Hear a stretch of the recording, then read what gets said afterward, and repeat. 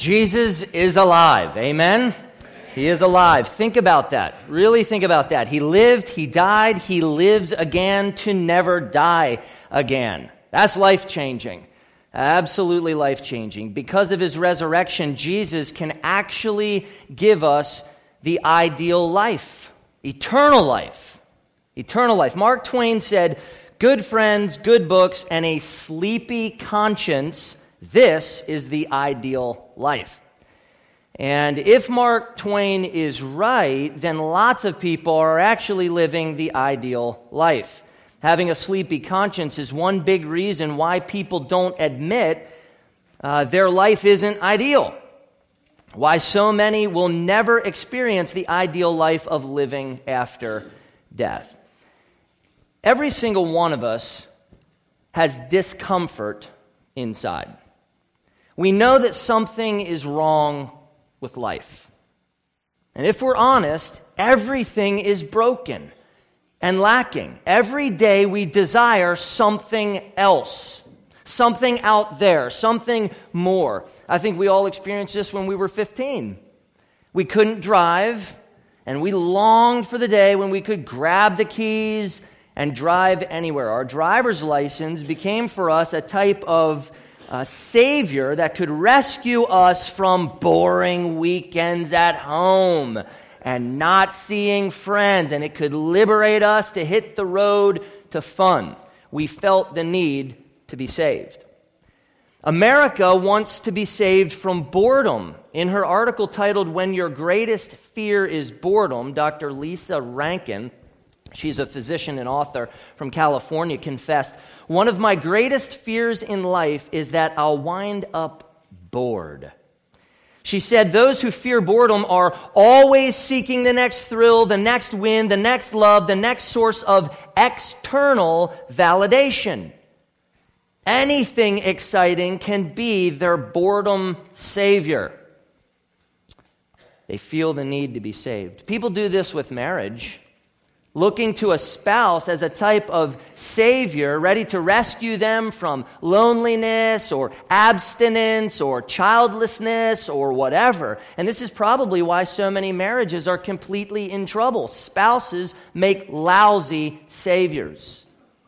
But people feel the need to be saved. Some people see money as redemption. They may not say that, but they don't have to. They live it every single day. Money is a type of savior that can rescue them from poverty or status quo or failing to keep up with the Joneses, and can bring them comfort and security and opportunity and more stuff.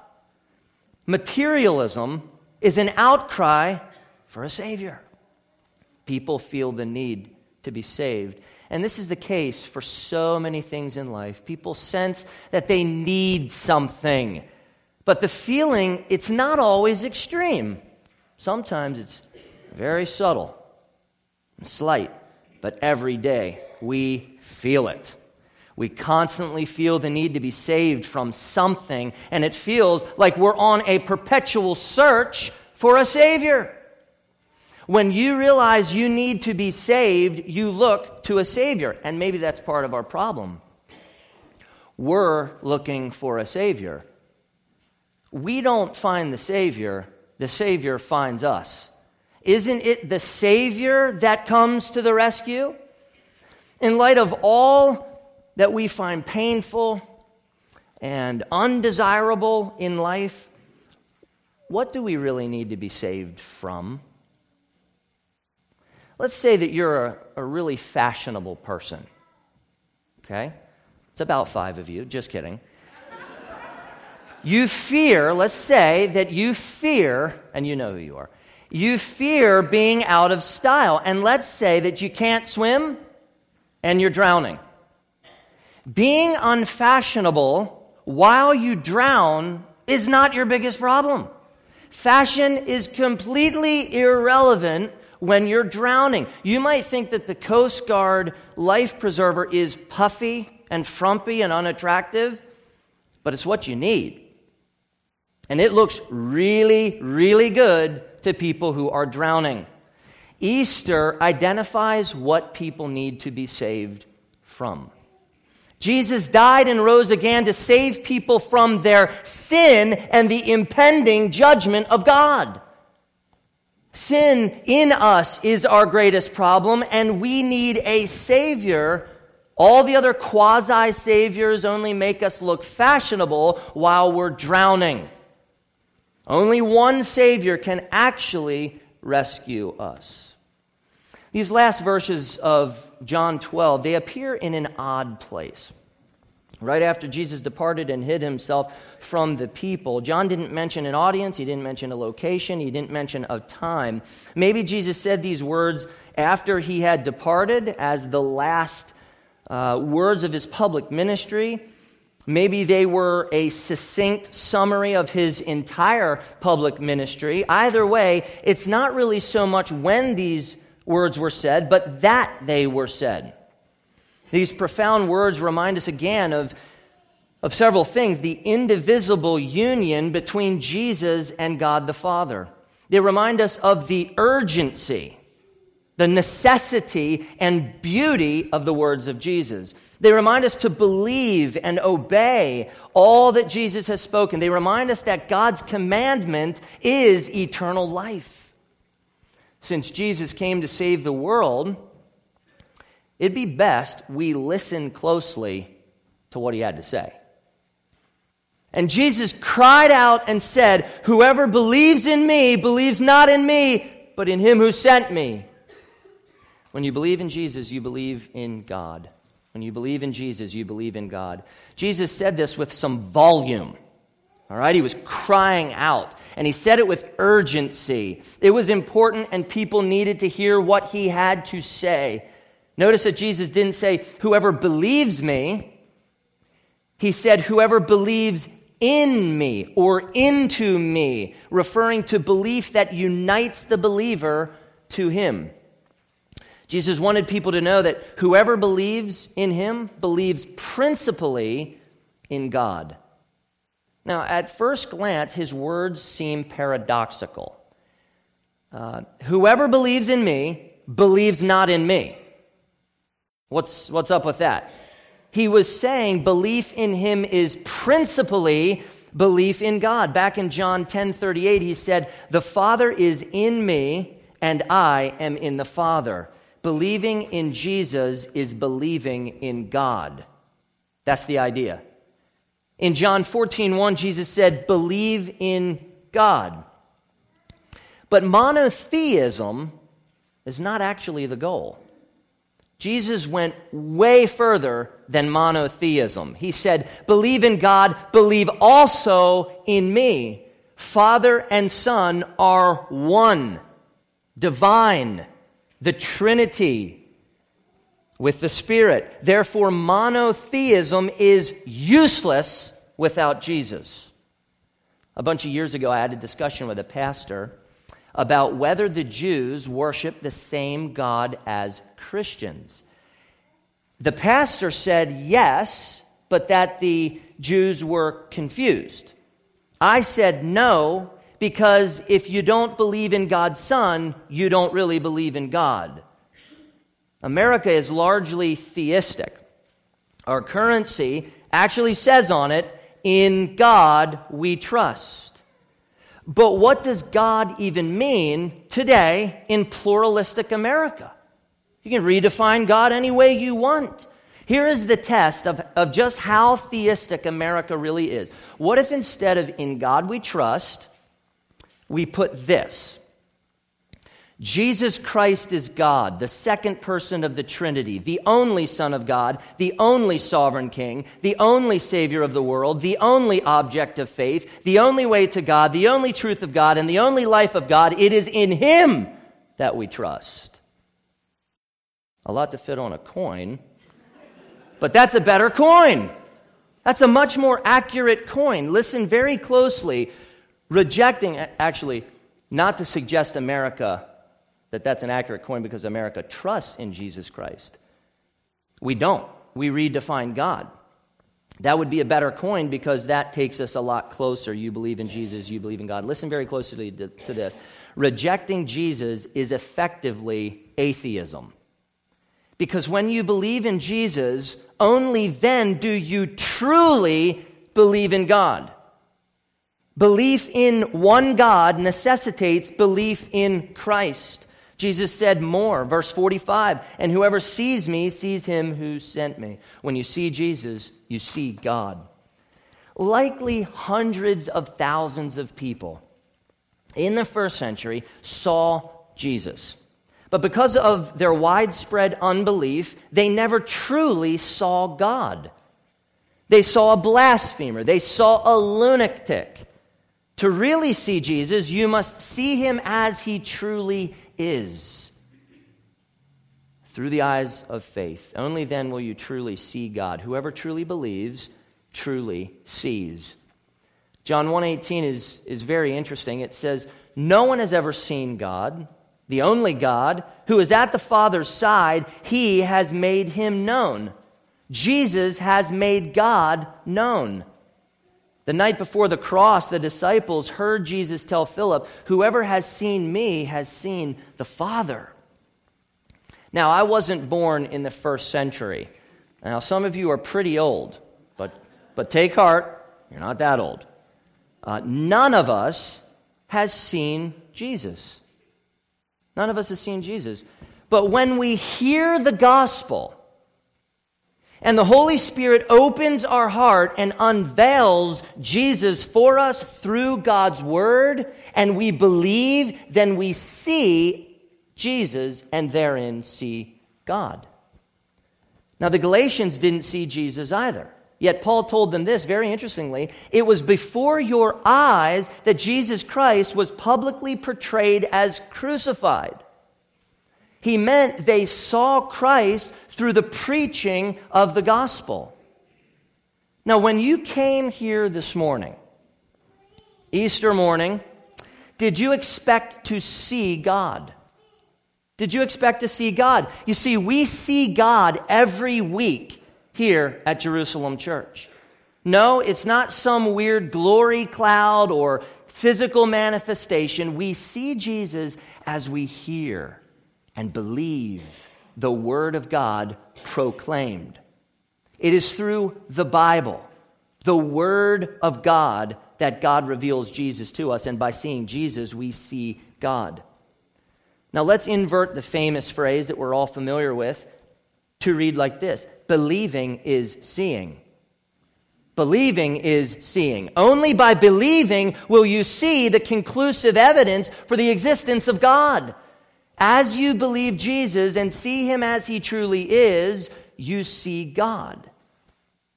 In Jesus, you see what God is really like. You want to know what God is really like? Look to Jesus. He's awesome. He's awesome. Here is why you should believe. When you believe in Jesus, you are freed from darkness and disorientation. You are freed from darkness and disorientation. The notes say disillusionment, and I should have used disorientation instead. Darkness and disorientation.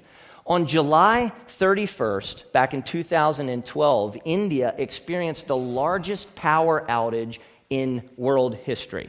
620 million people. That's about 9% of the world's population were impacted by this power outage. Trains and metros were shut down. 200 miners were trapped underground. Hospitals and airports had to fall back on backup diesel generators. When there is no light, darkness dominates and leaves everybody disoriented. Light always overcomes darkness. Light clarifies reality. Jesus said in verse 46, I have come into the world as light, so that whoever believes in me may not remain in darkness. Now that's a very, very helpful sentence. We need to hear that.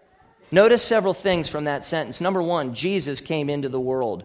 That means his origin is outside of time and space. It's outside of the world. Jesus is eternal. Number two, Jesus is the light. John described Jesus as the true light, which enlightens everyone. Jesus said, I am the light of the world. Hebrews 1:3 says that Jesus is the radiance of the glory of God. Jesus emits the glory of God. He radiates all that God is. Number 3, the world is darkness. That's no surprise. Look closely at verse 46. Jesus assumed that the world was already in darkness. Can you see that? There's an assumption there. Jesus came to shine so people would believe and be saved and rescued from darkness and disorientation. But there's a problem. People absolutely love the darkness. They love staying there. They love living there. They don't want the light. John 3:19 and 20 says this: people loved the darkness rather than the light because their deeds were evil. For everyone who does wicked things hates the light and does not come into the light, lest his deeds should be exposed. People love sinning. People love sinning. They love the darkness. It conceals them. And that's why they don't want Jesus coming around shining the light of his truth in their life.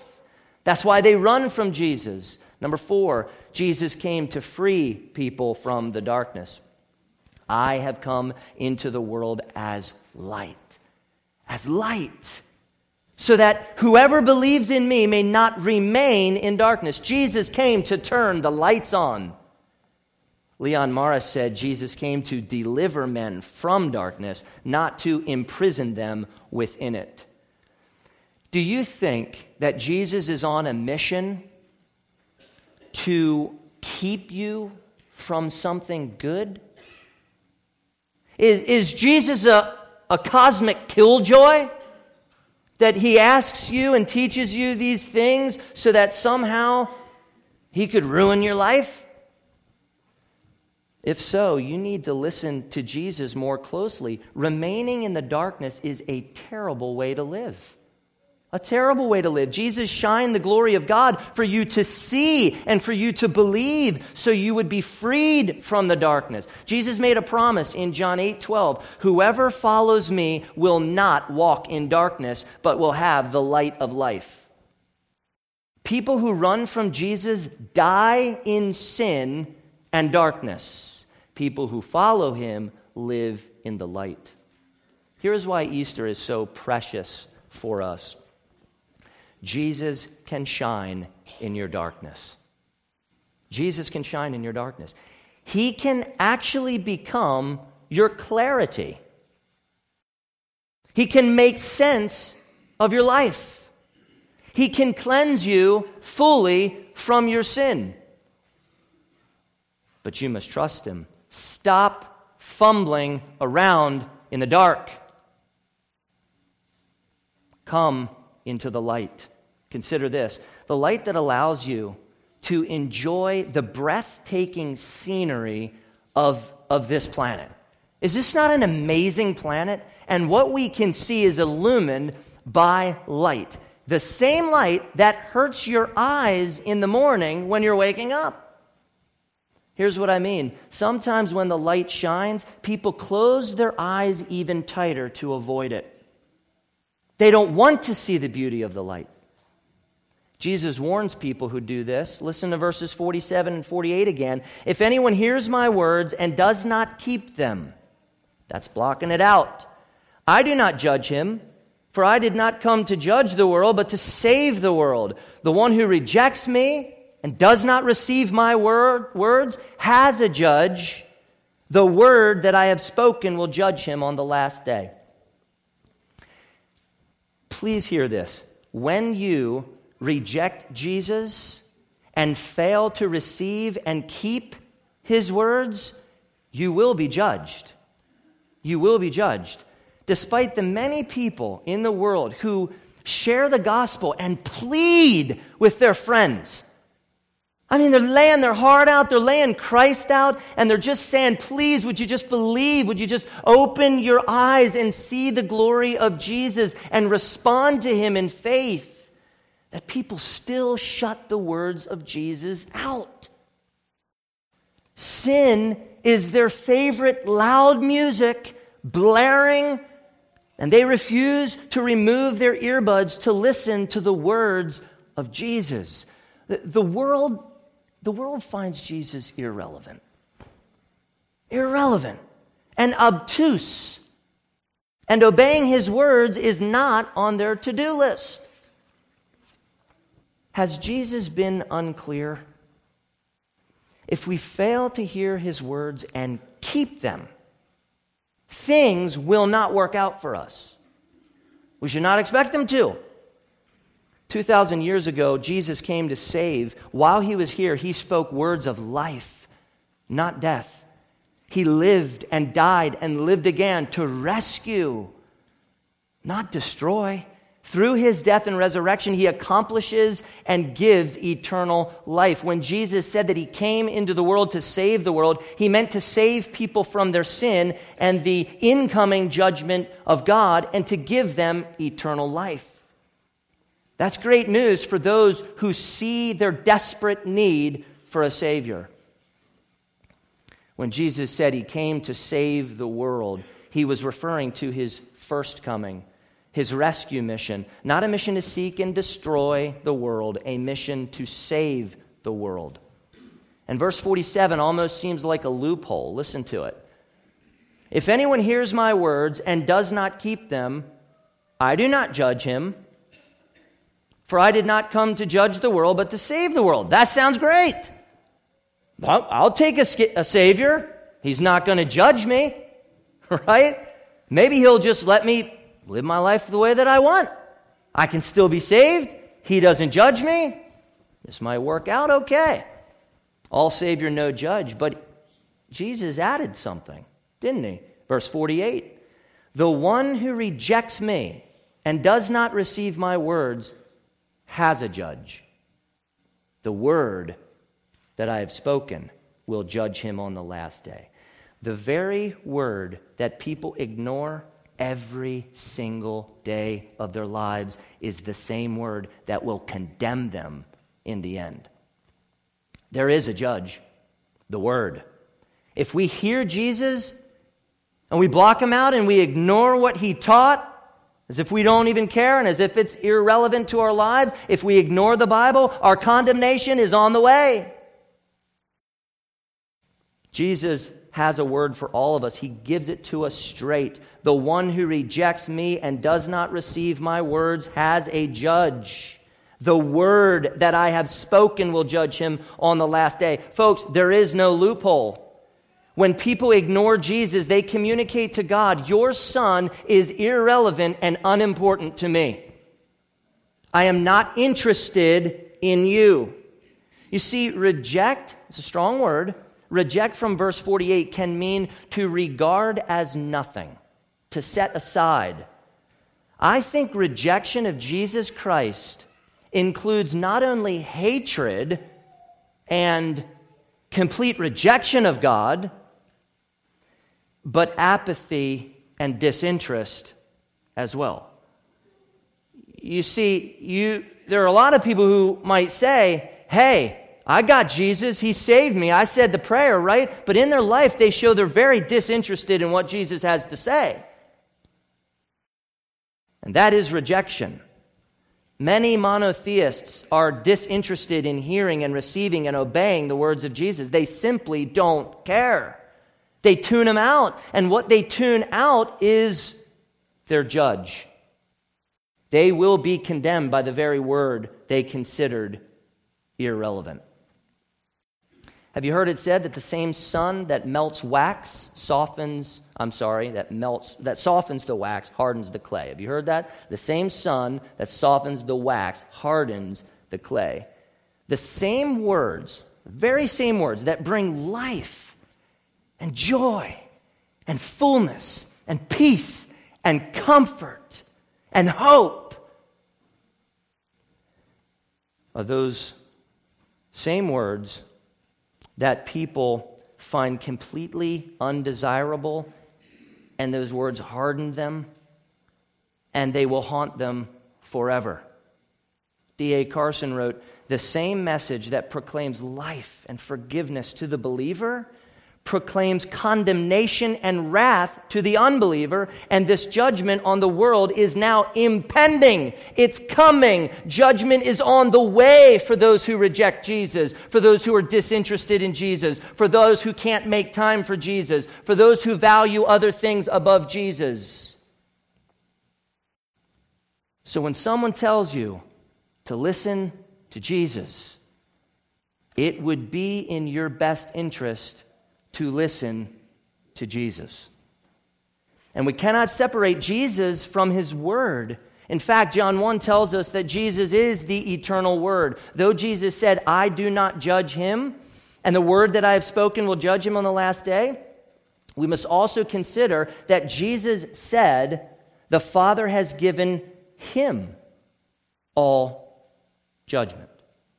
Has given judgment to him, the Son, John 5:22, and that God has given Jesus authority to execute judgment because he is the Son of God, John 5:27. What Jesus said in verses 47 and 48 does not negate the fact that Jesus will judge in the end. We must ask, from whom do these words proceed? In focusing on Jesus saving the world during his first coming, which is absolutely right and good, we need to focus on him as the Savior of the world. But in so doing, don't ever, ever forget that he comes to judge in his second coming. The clock is ticking, and Jesus will come again, bringing the righteous judgment of God with him. In John 12, Jesus is Savior. In Revelation 19, Jesus is the Word of God, the King sitting on the white horse and called faithful and true, and in righteousness he judges and makes war. His second coming, oh, how different it will be than his first coming. And it is grace to hear this. It is a kindness from God to hear this. These words of judgment are true, but the inverse of them is equally true. In words of judgment are words of life. Whoever hears his word and believes and keeps them is not condemned and will never be. Can you see that in these words of judgment? Everyone who loves Jesus and joyfully receives his beautiful words, his sacred words, will be pardoned fully in the last day. Believers have nothing to fear. Nothing. Absolutely nothing to fear. And everything to look forward to. Jesus made believers a promise. He said, if anyone keeps my word, and the primary thing is to trust him in his righteousness, whoever keeps my word, he will never see death. Jonathan Shirk's never going to die. All of you believers are with me on that. If you believe and trust in Jesus, you're never going to die. Sure, your body will die, but you will live eternal life with God forever. He promised us, whoever hears my word and believes him who sent me has eternal life. He does not come into judgment, but has passed from death to life. And I hope that you hear in these words of judgment and warning, I hope you hear grace and life and joy. Now let's say that I promise my kids that if they clean up their room, all right, in 30 minutes or less, that we're going to head to Twin Kiss and we're going to get the frosted root beer mugs. You with me? They are awesome. Love it. And let's say that they begin, okay, and as they're cleaning up, it begins to feel so hard, right? It feels like a burden, and they start complaining, which is not a foreign concept in the Shirk home, including Papa Shirk. Soon, the work becomes undesirable, much less desirable than the very toys they are instructed to clean up. Oh, look at these Legos. So many pretty colors and so many possibilities. Think of all the configurations. Ooh la la, look at these beautiful dolls and their clothes. Their clothes are splendiferous, and that's fancy for really cool.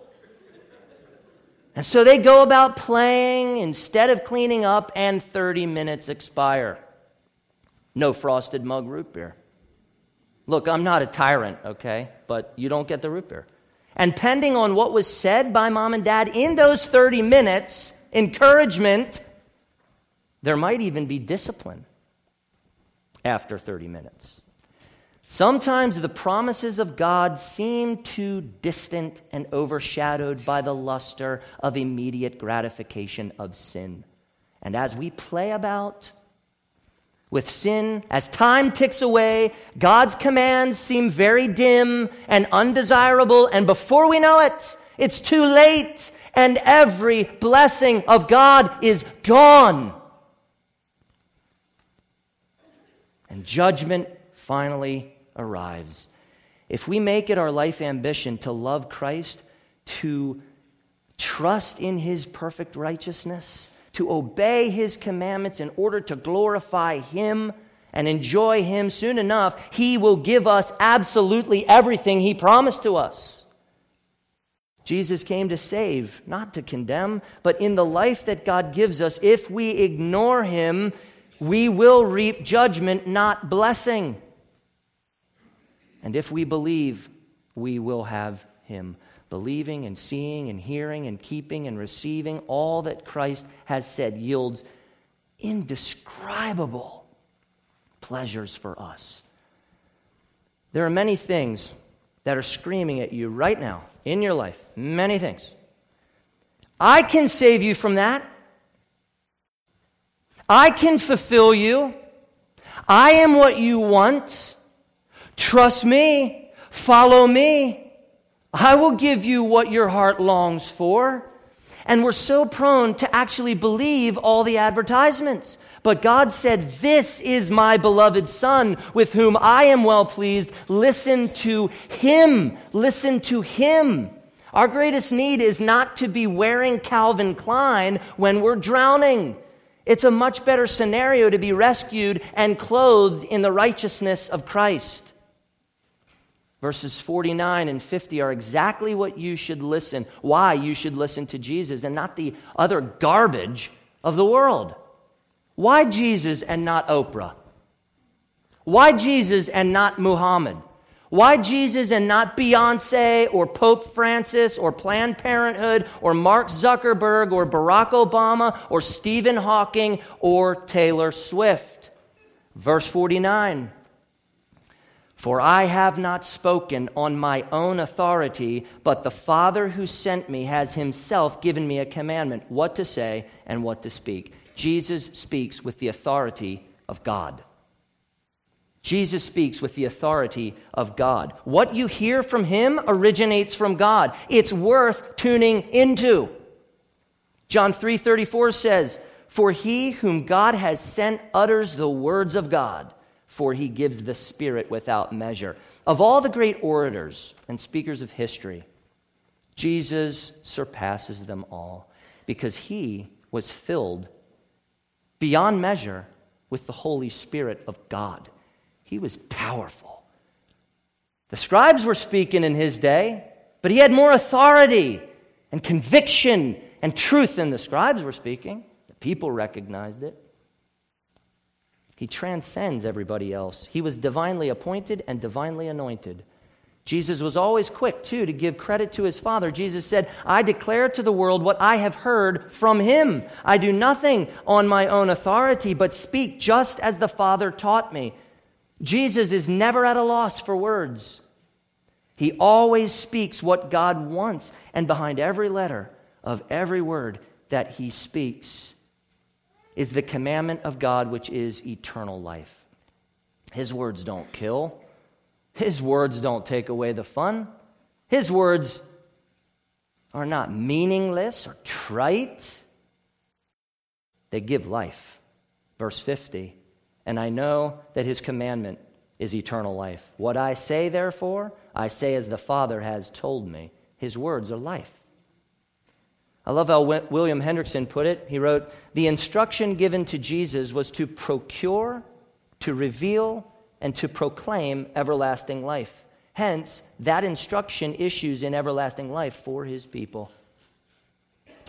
Not only did Jesus love enough to give his life to procure or accomplish salvation, not only was he eternal life revealed in the flesh, but he loved us enough to tell us the honest truth, to be real with us, to tell us what it's all about, to plead with us, to show us eternal life. Jesus said one time, "The words that I have spoken to you are spirit and life." His words are life. When you add up all these phrases and top them off with verses 49 and 50, you arrive at our final point. When you fully submit to the authoritative words of Jesus, only then are you truly saved. I would imagine that there are some of you sitting here today that for yourself take full assurance that you're okay with God. You're good. Everything's good. But in your life, every day, you ignore him. You don't care about what he says. You're not doing what he says. And in that, I wonder if you would just recognize this morning that you're not really saved. If you can hear the words of Jesus and totally ignore them, you should have no assurance whatsoever. But if, as a very broken and imperfect person, like we all are, you strive to love him with all of your heart, you strive to obey him, you strive to see what he has said in his word, and you find it precious and interesting, and it draws you in, and then you get bored because we're human, and then you're like, but I got to keep going back to what he said, and the Holy Spirit helps you to see, and so you commit your entire life. All I want to do is just obey what you've written. I just want to know what you've written, and I just want to do it, and believe it, and find it joyful. And so you, in your imperfect way, and though you fall frequently, you're like, but my life is just all about living for him. Then all the words about judgment will just drive you to be more joyful in Jesus Christ. Not scared, just more joyful at what he's done to free you from the judgment and the darkness and the disorientation and the confusion and the pain and everything else. Who cares if you're a monotheist? Who cares? Have you submitted your life completely to Jesus and absolutely everything that he has said? Do you believe in Jesus? Have you seen in the gospel the glory of the life, death, and resurrection of Jesus Christ? Has the darkness been dispelled in your heart because Jesus showed up and turned the lights on for you? And you see his light, and it's precious to you. Have you received his words? And do you live and resolve to keep every single one of them? Are you aware that his words contain eternal life? And that's why what Jesus has to say is so important for us to hear. Listen to him. May the preacher just plead with you over and over again. Just listen to him. Just listen to him. If you listen to him, you will hear marvelous and wonderful words of a Savior's love. How he bore the burden to Calvary and suffered and died alone. How through the power of the cross he became sin, took the blame, bore the wrath of God, and rose again so that we may stand forgiven at the cross. Let's pray. Father in heaven, how precious are the words of Jesus, and I pray that all of us would listen intently to what he said. We have so many flashy things, movies and music and media and TV shows, magazines, books, talk shows, political commentators. We are barraged by people who have something to say and they think that it will actually help us, when what we need most is to be saved from our sin and the impending judgment of God. Your word could not be clearer in this regard. Jesus said it straight. And man, do we ever love him because he did. Because he spoke so clearly, we can see in his words the gospel. The Holy Spirit works through his word in our heart, and we can treasure Christ as our Lord and Savior and follow him in all that he has said. I pray that you save someone this morning. Rattle them out of their slumber, their sleepy conscience. They've been ignoring you for far too long, and I pray that your grace explodes in their heart so that they finally see the tremendous glory of God in Jesus Christ. That finally Easter means for them what it's supposed to mean. And God, I pray for all those who love Jesus with their whole heart, that you will encourage them this morning, that they will love you even more because of Easter, because of what you accomplished, because they are raised to life in the resurrection of Jesus, and that we will enjoy our precious King and Savior all the days of eternity. And you can't count eternity. God, show up and turn the lights on. In the name of Jesus, the precious King, we pray. Amen.